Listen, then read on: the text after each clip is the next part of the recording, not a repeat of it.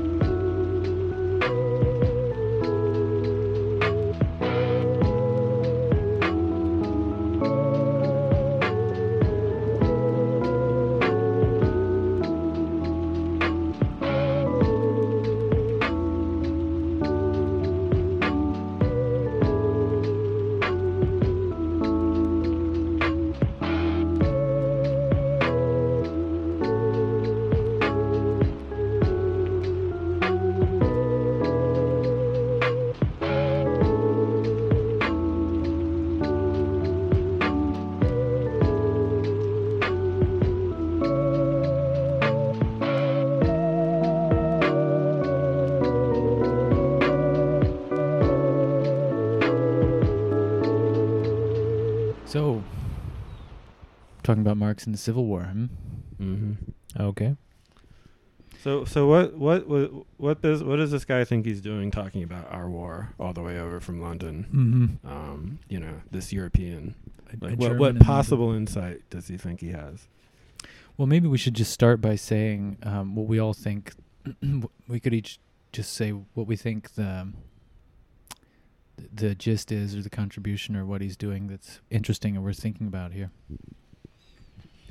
Well, I mean, I'm of the opinion that he's offering an economic explanation of warfare, which typically isn't had in, I don't know what newspaper he was writing here for, but I think it's the analytic virtue of it is that it's a way of thinking about history in material terms, but the real consequential history, the history that everybody knows and remembers and learns in the third grade and so forth. So I mean, what I get from this is really just, I think, a more I don't know what the right word is, perhaps accurate conception of what was happening to cause the Civil War. I mean, there's I think a lot of people have an idea of what caused the Civil War, but I think there's there's an explanatory power to this that I'm impressed by. I agree with all of that. I would add that beyond just economic explanation, Marx really explains the Civil War with recourse to a class analysis between different classes that are brought about by different modes of production. In other words, the industrial capitalists of the industrial North versus the slaveholders of the agrarian slave economy in the South. The Civil War for Marx is really a conflict between those two groups. Yeah, I agree. I think what's interesting about... So I was really pleasantly surprised rereading these articles. It had been a minute since I'd read them, and I think what is so great about so it's the North American Civil War we're talking about, and the Civil War in the United States. There are others, but these are the most... these are kind of the richest as far as, getting a kind of explanatory picture of why the Civil War happened, according to Marx. And what's so great about him, I think, is that it really kind of puts on display his theory of how economic transformations can cause and therefore explain political conflicts, and in a way that really illuminates what happened. And I remember, I think everyone from everyone in America learned about this in high school, but it's really interesting to see him apply a historical materialist and economic explanation of what exactly is going on, if it's not just what we learned in school about, a kind of moral crusade to end an inhuman and unjust form of society. So maybe we could go into that, but that was what was really interesting to me, how with an example with which everyone is very familiar, he not only gave a kind of convincing explanation, but also showed the power of, his approach. Yeah, and I think it helps to clarify what his conception of historical progress is. Because, we all know Marx as the critic of capitalism.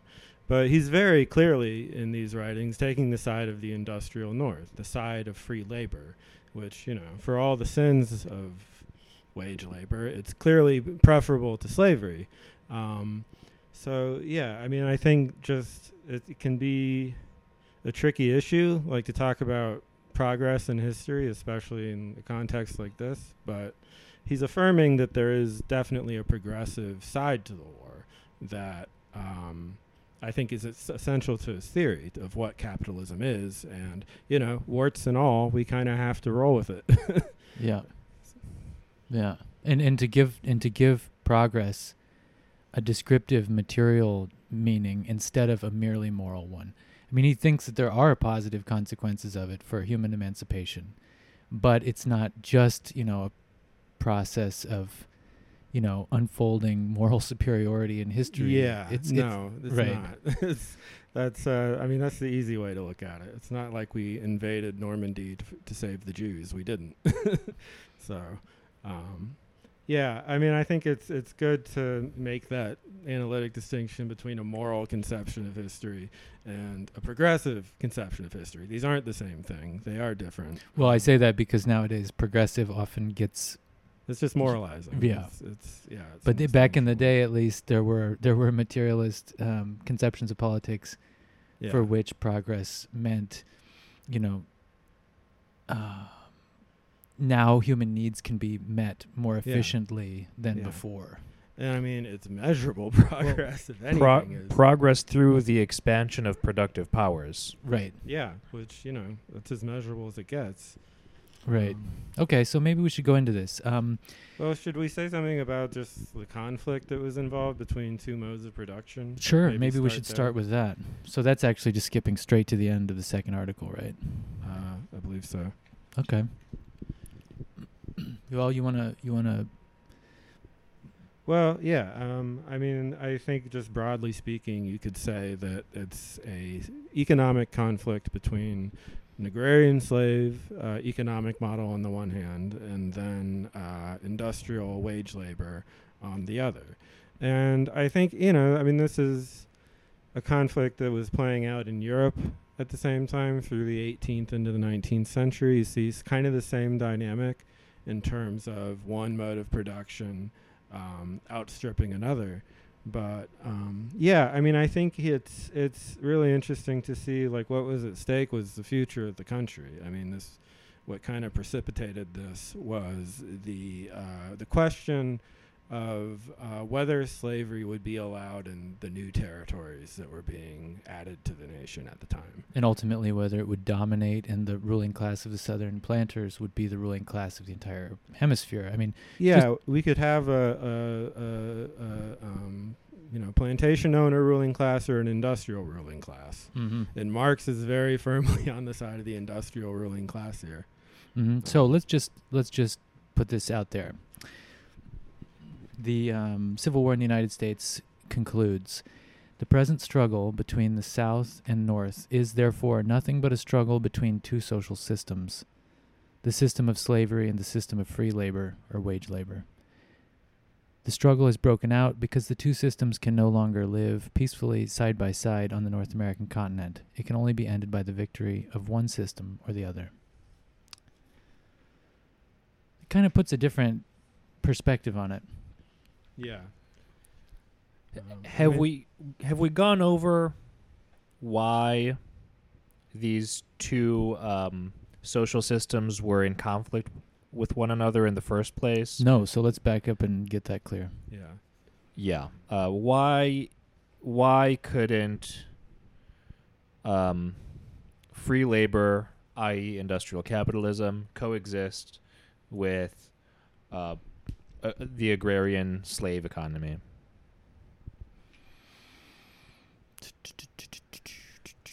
Well, I think we have to look at one of the things he's explaining is the growth needs of the agrarian economy. Like, it was never, like, we couldn't have just had slavery in the South and just let them go their merry way, accept it, and, save the Union that way. It wouldn't have worked. And he's saying the reason it wouldn't have worked is because slavery, as an economic model, depended on growth, as does industry. They were both, these are both inherently growth-based. I mean, it's capitalism. It depends on growth.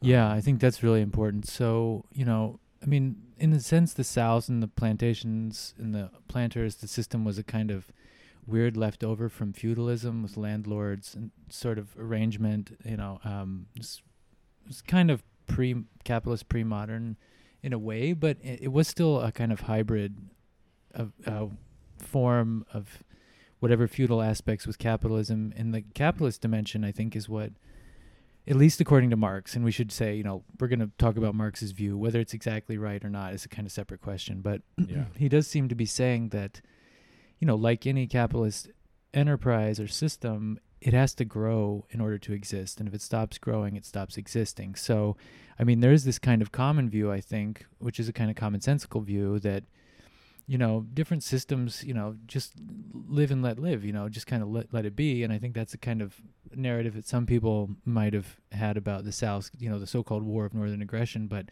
Marx's point is that, the Southern economy wasn't just in the business of using human beings as means of production, slaves, to produce cotton, which they would sell as a basic sort of raw export, which if it had succeeded would have left America completely undeveloped and we would have been like a colonial economy forever. It was also an economy based on the slave trade, and in order for that capitalist enterprise to continue, it had to grow. And so that meant the slave states had to expand or the new territories had to become slave territories so that the slave system and the economy could expand. And so that was the tension. Similarly, the industrial system had to expand, and so that's what caused the conflict. Yeah, it's interesting. He uses the case of South Carolina.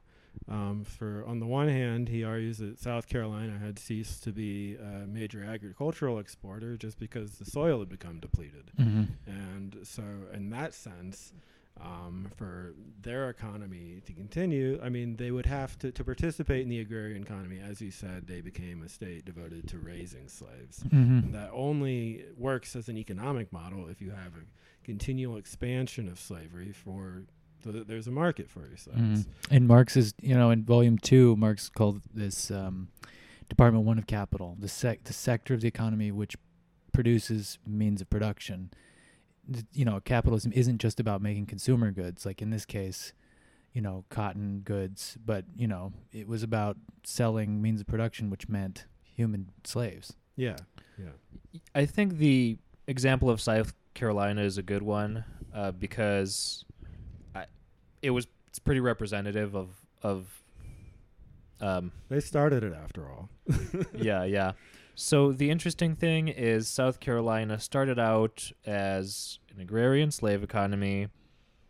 The export articles, as Marx calls them, cotton, tobacco, sugar. I don't know if those are specific to South Carolina. Well, okay, here it says South Carolina was mostly cotton. But all of these agricultural products, I suppose, are cultivated through extensive cultivation, which means that it's carried out with a lot of large gangs of slaves on a mass scale and in a way that degrades the soil. So South Carolina produced cotton until it degraded its soil so completely that it couldn't do that anymore, and it just switched over to making slaves. But if you want to make slaves, there needs to be a territory whose soil isn't degraded. So you need to expand slavery to another state, make that new state, an agricultural slave economy, so that South Carolina could sell its slaves to that new state. Well, that new state, if it follows the same exact agricultural model as South Carolina, that new territory is going to degrade its soil as well. So it'll have to continue to expand, I guess, until you get to the West Coast. Yeah. And eventually slavery just dies. Right. I mean, this is like the story you often hear, which I think makes a lot of sense, that capitalism is always running up against its limits and turning them into barriers which it transcends. And in this case, it ran up against the limit of the soil, which it depleted. This is a perverse kind of, weird metamorphosis of capitalism. It's not exactly proper capitalism, but it hits that barrier and it has to change, and it ultimately has to create a market. And this kind of reminds me of the discussion we had about the permanent war economy and the fascist economy, where if there's no market for steel, start a perpetual war. If you're gonna go, either you sell the steel or you go bankrupt. No one's buying, so start a war. In this case, you deplete the soil, so you can't do agriculture, but you could go into slaving, and that means you have to expand into other territories. I mean, you can imagine like the alternative history where the South wins and that like we're selling slaves to Indonesia and just deporting them like we deport our, productive base these days. It's like a Philip K. Dick It is, novel. Yeah. Okay, so he says the acquisition of new territories becomes necessary so that one section of the slaveholders with their slaves may occupy new fertile lands, and that a new market for slave raising, therefore for the sale of slaves, may be created for the remaining section. So this idea that, so that I take to be the kernel of the economic account driving the political conflict. Yeah. Like, it's not like it could have been the coexistence of two systems. Well, that explains why the slave economies of the South needed slavery to also exist in the expanding territories. I don't know if we've totally answered the question of why those new territories couldn't have slaves and free labor. Right. Well, I mean, so I guess it's kind of dispelling a superficial view which would think that, okay, in the South they're making basic raw materials, like inputs for more refined consumer goods. Like, you're making tobacco, which will end up getting used to maybe nowadays make cigarettes. It'd be an input for cigarettes, or cotton would be an input for clothing. You're like raw inputs for production processes. And, they could have just switched. They could have just sort of de-slaved it or something. And the point is, no, because that was an integral component. And in the I think it's the first essay, The North American Civil War, he goes into more detail, and I think Missouri and Kansas were really the turning point. Trying to come to some settlement between North and South, and then it became clear that it couldn't. When people were sent to the North in order to like almost colonize and settle these new territories and to make them into to slave states. Yeah, there's a lot of filibustering, just like armed gangs, going out west. And yeah, I mean, I guess this gives way to like the political dimension to this, which is that, if slavery was to win out, that would basically subordinate the whole country to an oligarchy of 300,000 slaveholders. Right. So there, an important thing, right? I think the question is, which economic class is going to be the ruling class of North America or the Western Hemisphere? It seems like that's the sort of question. Yeah. And then farther downstream, a consideration for the small people who are around, like which one would be better for us? Which one should we root for? Yeah. Well, I mean, it's kind of a heartless comparison just to talk about slavery in purely economic terms, but at the same time, like, it just seems like it never would have. It was always going to fail. Like, it was never going to succeed against industrial labor. It certainly looks that way in hindsight, but I think it's also safe to say that as bad as industrial exploitation was, it was also better for everyone. Yeah, I mean, it's clearly. There was never going to be like the kind of economic growth we've seen over the last 200 years. No, America would have never become a global. It'd be a backwater. Right. It'd still be a backwater. Yeah. Yeah. So to be clear, it's relevant that in the United States, it would have been preferable to be a wage laborer for an industrial capitalist than to be a slave. Yeah. And for that reason, if industry and slavery existed side by side in the same economy, the industrial business owners would be able to compete, with higher wages, basically, and take up all the labor that slaveholders wanted for themselves. I mean, in the competition, if both of them were competing for the same people, workers would rather be hired by industrialists than slaveholders.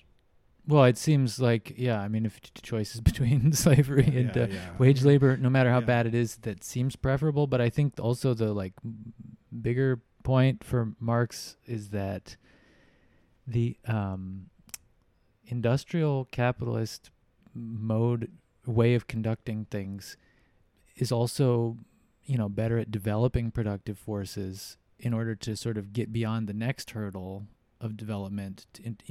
It's progressive in the material sense, whereas I think the stated goal of the Palander system was for nothing ever to change. Right. Yeah.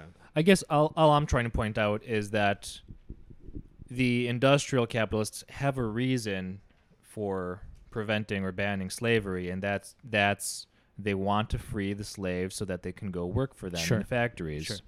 Yeah. They want, and if people are free to work for the industrialists, they'll choose those over the slave owner, the slave plantation owners. Oh, yeah. Nobody chooses to be a slave, presumably. Right. Well, I mean, we don't choose to be a wage worker either, but I think indeed the point doesn't depend on the purity of the motives of the capitalists in the North. They want this to end because exploitation is great for profit. Right. Yeah. I mean, it's just a friendship of convenience, really. Yeah, I mean, I just in terms of like the capacity for profit, it just seems like it's lights out. Like there's no competition there. And there are two reasons why freeing people to work for industrialists is a good thing for the industrialists. One is they get more workers. The other is that all those slaves become consumers when they become workers, so they're able to buy the goods that industrialists make. Mm-hmm. Yeah, also, again, we'll sort of sort of disclaimer here. Maybe if there's a labor historian or something listening, the person might be thinking, "Oh my God, we're just talking about Marx's view." So, whether this is actually true or not, I don't know. It's a kind of different topic. He could be completely wrong about the whole thing. Who knows? Unfortunately, I don't know. But it seems interesting. Also, this business about the Senate, that seemed to be a very interesting dimension of the discussion. He says, in order to assert its influence in the Senate and through the Senate, its hegemony over the United States, the South therefore required a continual formation of new slave states. So that's another dimension. He says also in the second essay, the South was trying to get votes in the Senate specifically and trying to increase its power there.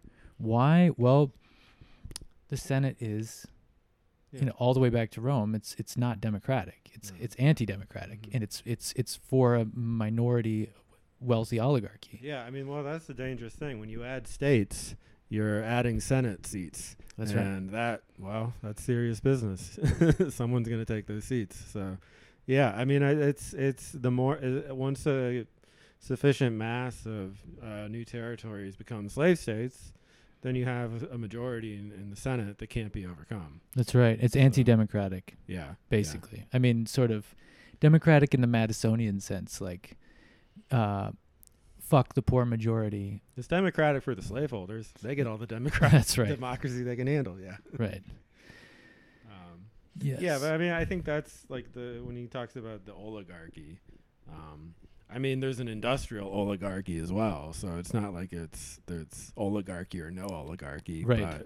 But it's preferable oligarchy, seemingly just for the reasons we were talking about in terms of just like just the net benefits of industrial civilization.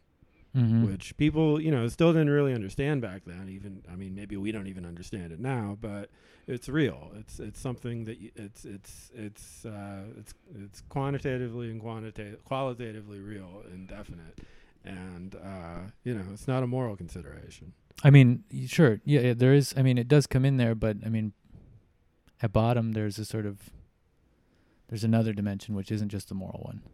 Yeah. No, I mean that's what I'm saying. It's material. Mm-hmm. So what about this? There's another dimension, maybe, or did you have? Maybe what about this other? There's another thread in here about the poor whites and the way that race gets used, and maybe the way that racism kind of emerged in this context. There's this statement that he makes. Where is it? So he says, okay, only by acquisition and the prospect of acquisition of new territories, as well as by filibustering expeditions, is it possible to square the interests of the poor whites with those of the slaveholders, to give their restless thirst for action a harmless direction, and to tame them with the prospect of one day becoming slaveholders themselves. A strict confinement of slavery within its old terrain was bound according to economic law to lead to its gradual extinction. In the political sphere, to annihilate the hegemony that the slave states exercised through the Senate, and finally to expose the slaveholding oligarchy in its own states to the threatening perils from the poor whites. And so it seems like he's also making a point about not just the exploitation or ultra-exploitation of black slaves rather than white or multiracial working class, but also managing the class antagonism within the group of white people. Yeah. So what's he saying? What's that all about? Well, does he give the population figures for because he talks about 300,000 slaveholders. Mm-hmm. I mean, how many poor whites would there have been by his reckoning? It would have been millions, right? I'm not sure how many there were. I can't remember what he said, but presumably a lot more than that. I mean, it seems kind of analogous to the idea that the bourgeoisie dangles the prospect. You can be a millionaire too. Just stick with it, and you can be like me. It's kind of the same message. If you support slavery, then you too can be a slaveholder. It's not likely, but hey, I mean, who knows? So It's kind of familiar. It's a familiar sounding gesture, at least. Yeah, it's funny because it seems basically like what they're doing is they're telling they might be sort of telling the poor whites, yeah, you can be a slaveholder too, but also it can get worse for you. Mm. You You have know, something to lose you by have something not to supporting lose. us. Yeah. The fact that there's a lower strata of people basically means that, the poor whites, have some social standing that they ought to try to preserve. So the idea is you ought to be interested in not being the underclass. Right. Yeah, that's interesting in the statement. So we opened with the General Council, the excerpt from the General Council to the Federal Council of French Switzerland. He does say basically, what does he say? The ruling class of England and the ruling classes of England and North America sort of foster the antagonism between two groups of proletarians. I think the poor whites in the South and blacks, but also whites and Irish or English and Irish. And he's saying it's sort of artificially kept in being, this antagonism, and fostered by the bourgeoisie, who know well that this split is the real secret to preserve their own power. They nourish that passion so as to keep permanently alive the underground struggle, so that there's not working class unity Yeah. to oppose them. That's the ideological function of the racial animus. And it's interesting. I mean, because in America, we're used to talking about black-white racism. But his example is the English and the Irish. Mm-hmm. I mean, for the English, they've done just unspeakable things all over the world. But, they did it to the Irish first. Mm-hmm. So it's not fundamentally about skin color or anything. I mean, I think maybe if we should get into, what does this mean about how we should think about the racial dimension of slavery? What do you think about this? Because he says that he has this line in the Civil War in the United States where he says, color is a matter of indifference, and the working class is everywhere born into slavery. And so, I mean, it seems like he's saying the Southern planters really had this sort of cynical view that, they were using race because it sort of facilitated their ability to sort of ultra-exploit people in these pre-capitalist conditions in a continent that wasn't yet developed. But, they didn't even really care. Every worker is exploited. Yeah. And, I mean, I think maybe there's the common culture war sense is that we exploit black people, we enslave them, because that's just how much we hate black people.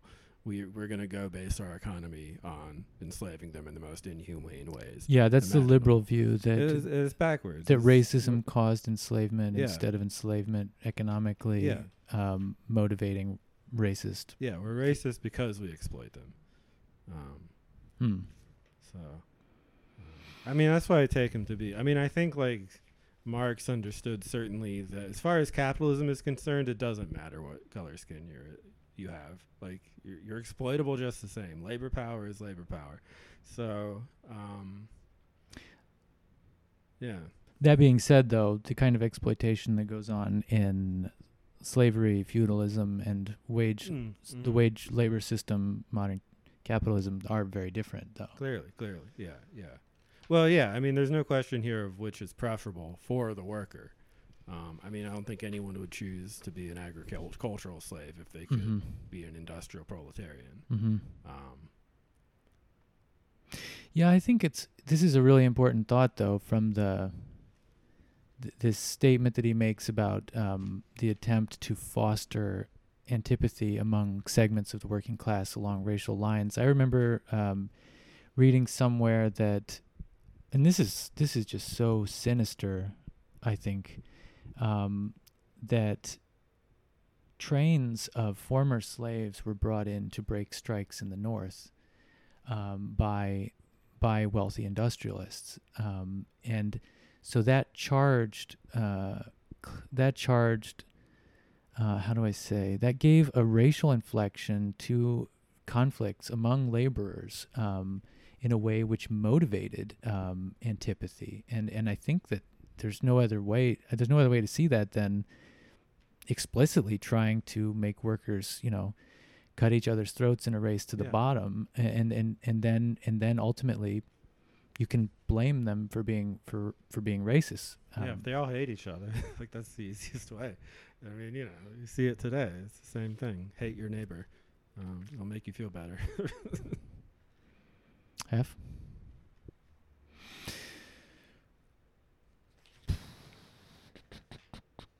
Any final thoughts?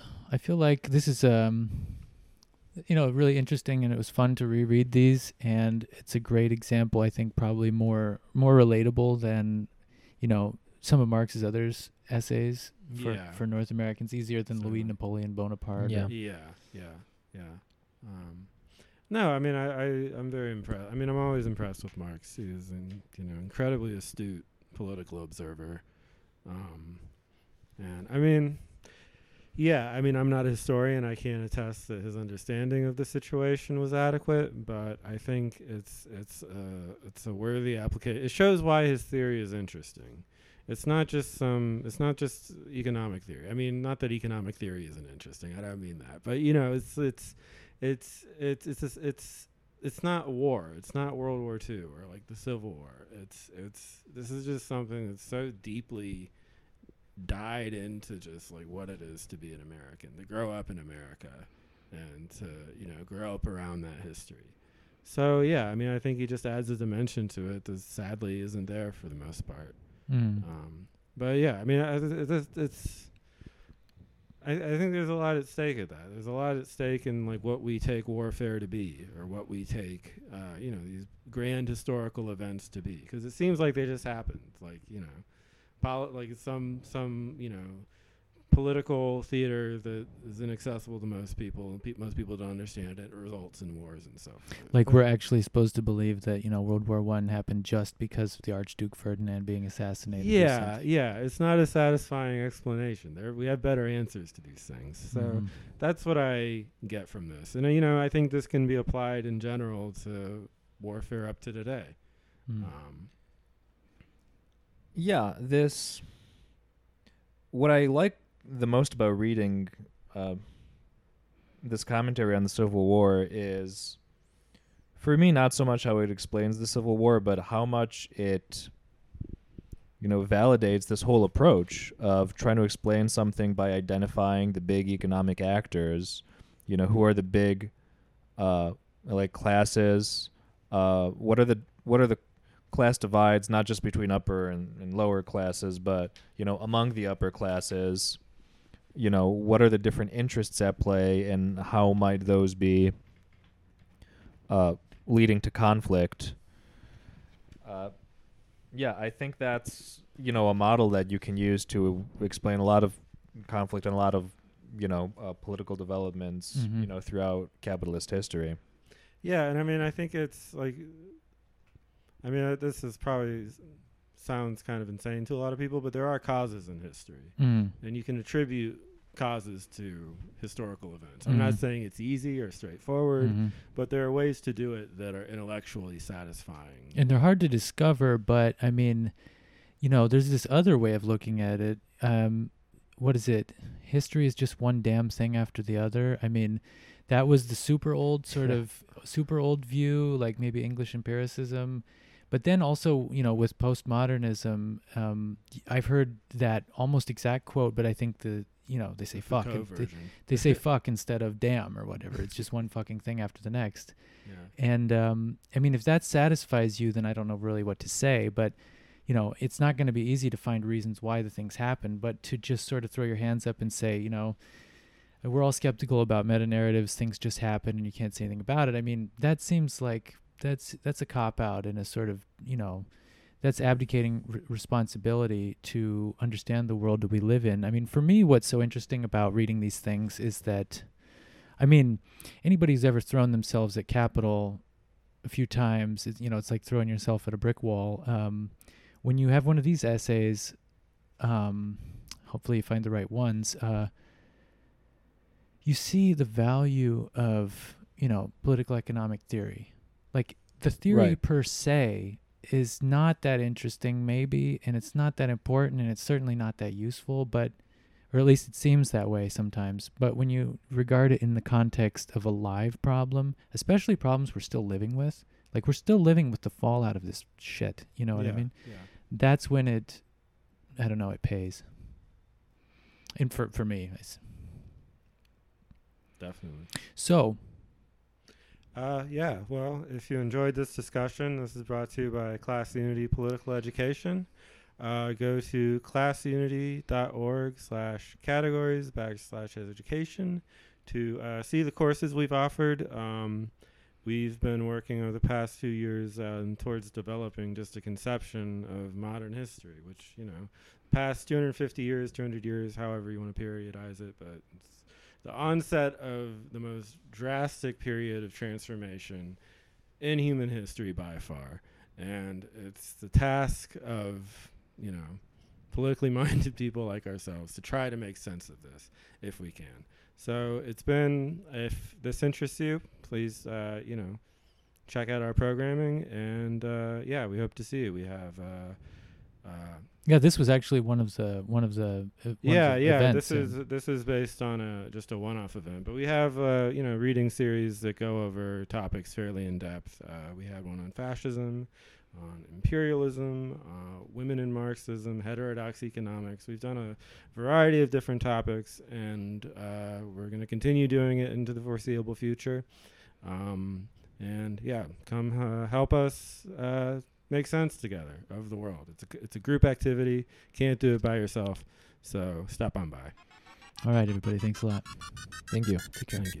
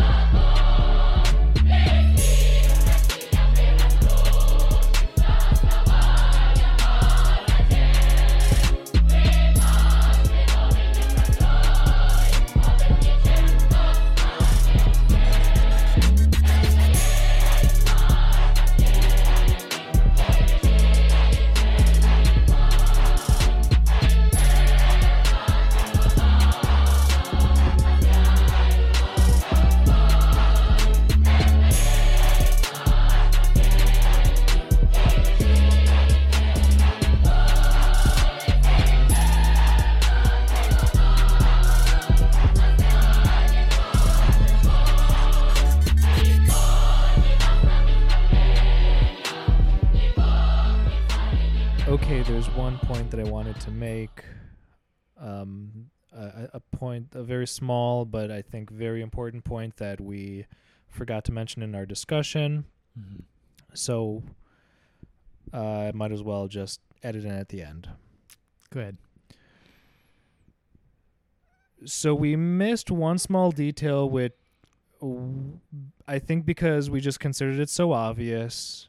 Also, Marx glazes over it just like we did because it's obvious to him, but I think it's worth making explicit. There's a big difference between the economic model of the agrarian slaveholders and the industrial capitalist, and that's the following.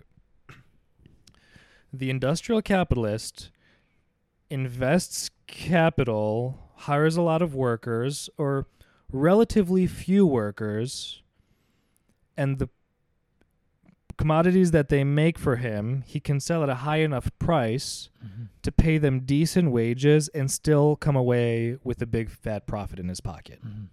At least, relatively in the spectrum of things compared to slaves, which is Right. where you're going to Right. Yeah, So go. the capitalist sells these commodities. He gets a big enough revenue that he can pay his work, the relatively small number of workers, decent wages, and still have a lot left over as profit. Mm-hmm. The agrarian slaveholder does not have that luxury because he doesn't have a lot of machinery and equipment or anything like that. He's relying on a huge number of slaves to produce a relatively small output so that When the slaveholder sells that output, the cotton, the tobacco, the agricultural products, he doesn't have that much money left. He doesn't have that much money such that if he tried to pay his laborers as much of a wage as the capitalist was paying his, he would make a profit. Mm-hmm. So in order for that slaveholder to even make money as a farm owner, he would have to have slaves. Mm-hmm. So you're saying basically that if the plantation owner had to hire wage laborers and to produce the raw material products, sort of crude exports, with wage labor, it wouldn't be profitable enough to continue. There's something about the nature of that enterprise which, the way it was conducted, required the most ruthless exploitation, the cheapest possible labor, and that it's somehow some kind of crude, primitive variety of economy which, capitalism helped us get beyond. And so the conflict is also there. Like, they need ultra exploitation in order to remain viable. And that pits them against industrial capitalists who would prefer to exploit workers for profits, but also are more productive and more profitable. Yep. Yeah. Which doesn't necessarily paint our capitalist in a rosy light, as Marx puts it. I mean, there's still exploitation involved. There's still exploitation involved. I think what that highlights to me is how desperate the slaveholders were, because the end of slavery for them was the end of their enterprise. So it was very much a life or death struggle. Mm-hmm. In a way that was determined by the economic conditions as described by the economic models that were available to these people. Mm-hmm. And that's why the fight was so vicious, I suppose. Yep. All right. Well, glad you clarified that. Yeah. Thank you. Good night. The cultivation of the southern export articles, cotton, tobacco, sugar, etc., carried on by slaves, is only remunerative as long as it is conducted with large gangs of slaves on a mass scale and on wide expanses of a naturally fertile soil, which requires only simple labor. Intensive cultivation, which depends less on fertility of the soil than on investment of capital, intelligence, and energy of labor, is contrary to the nature of slavery.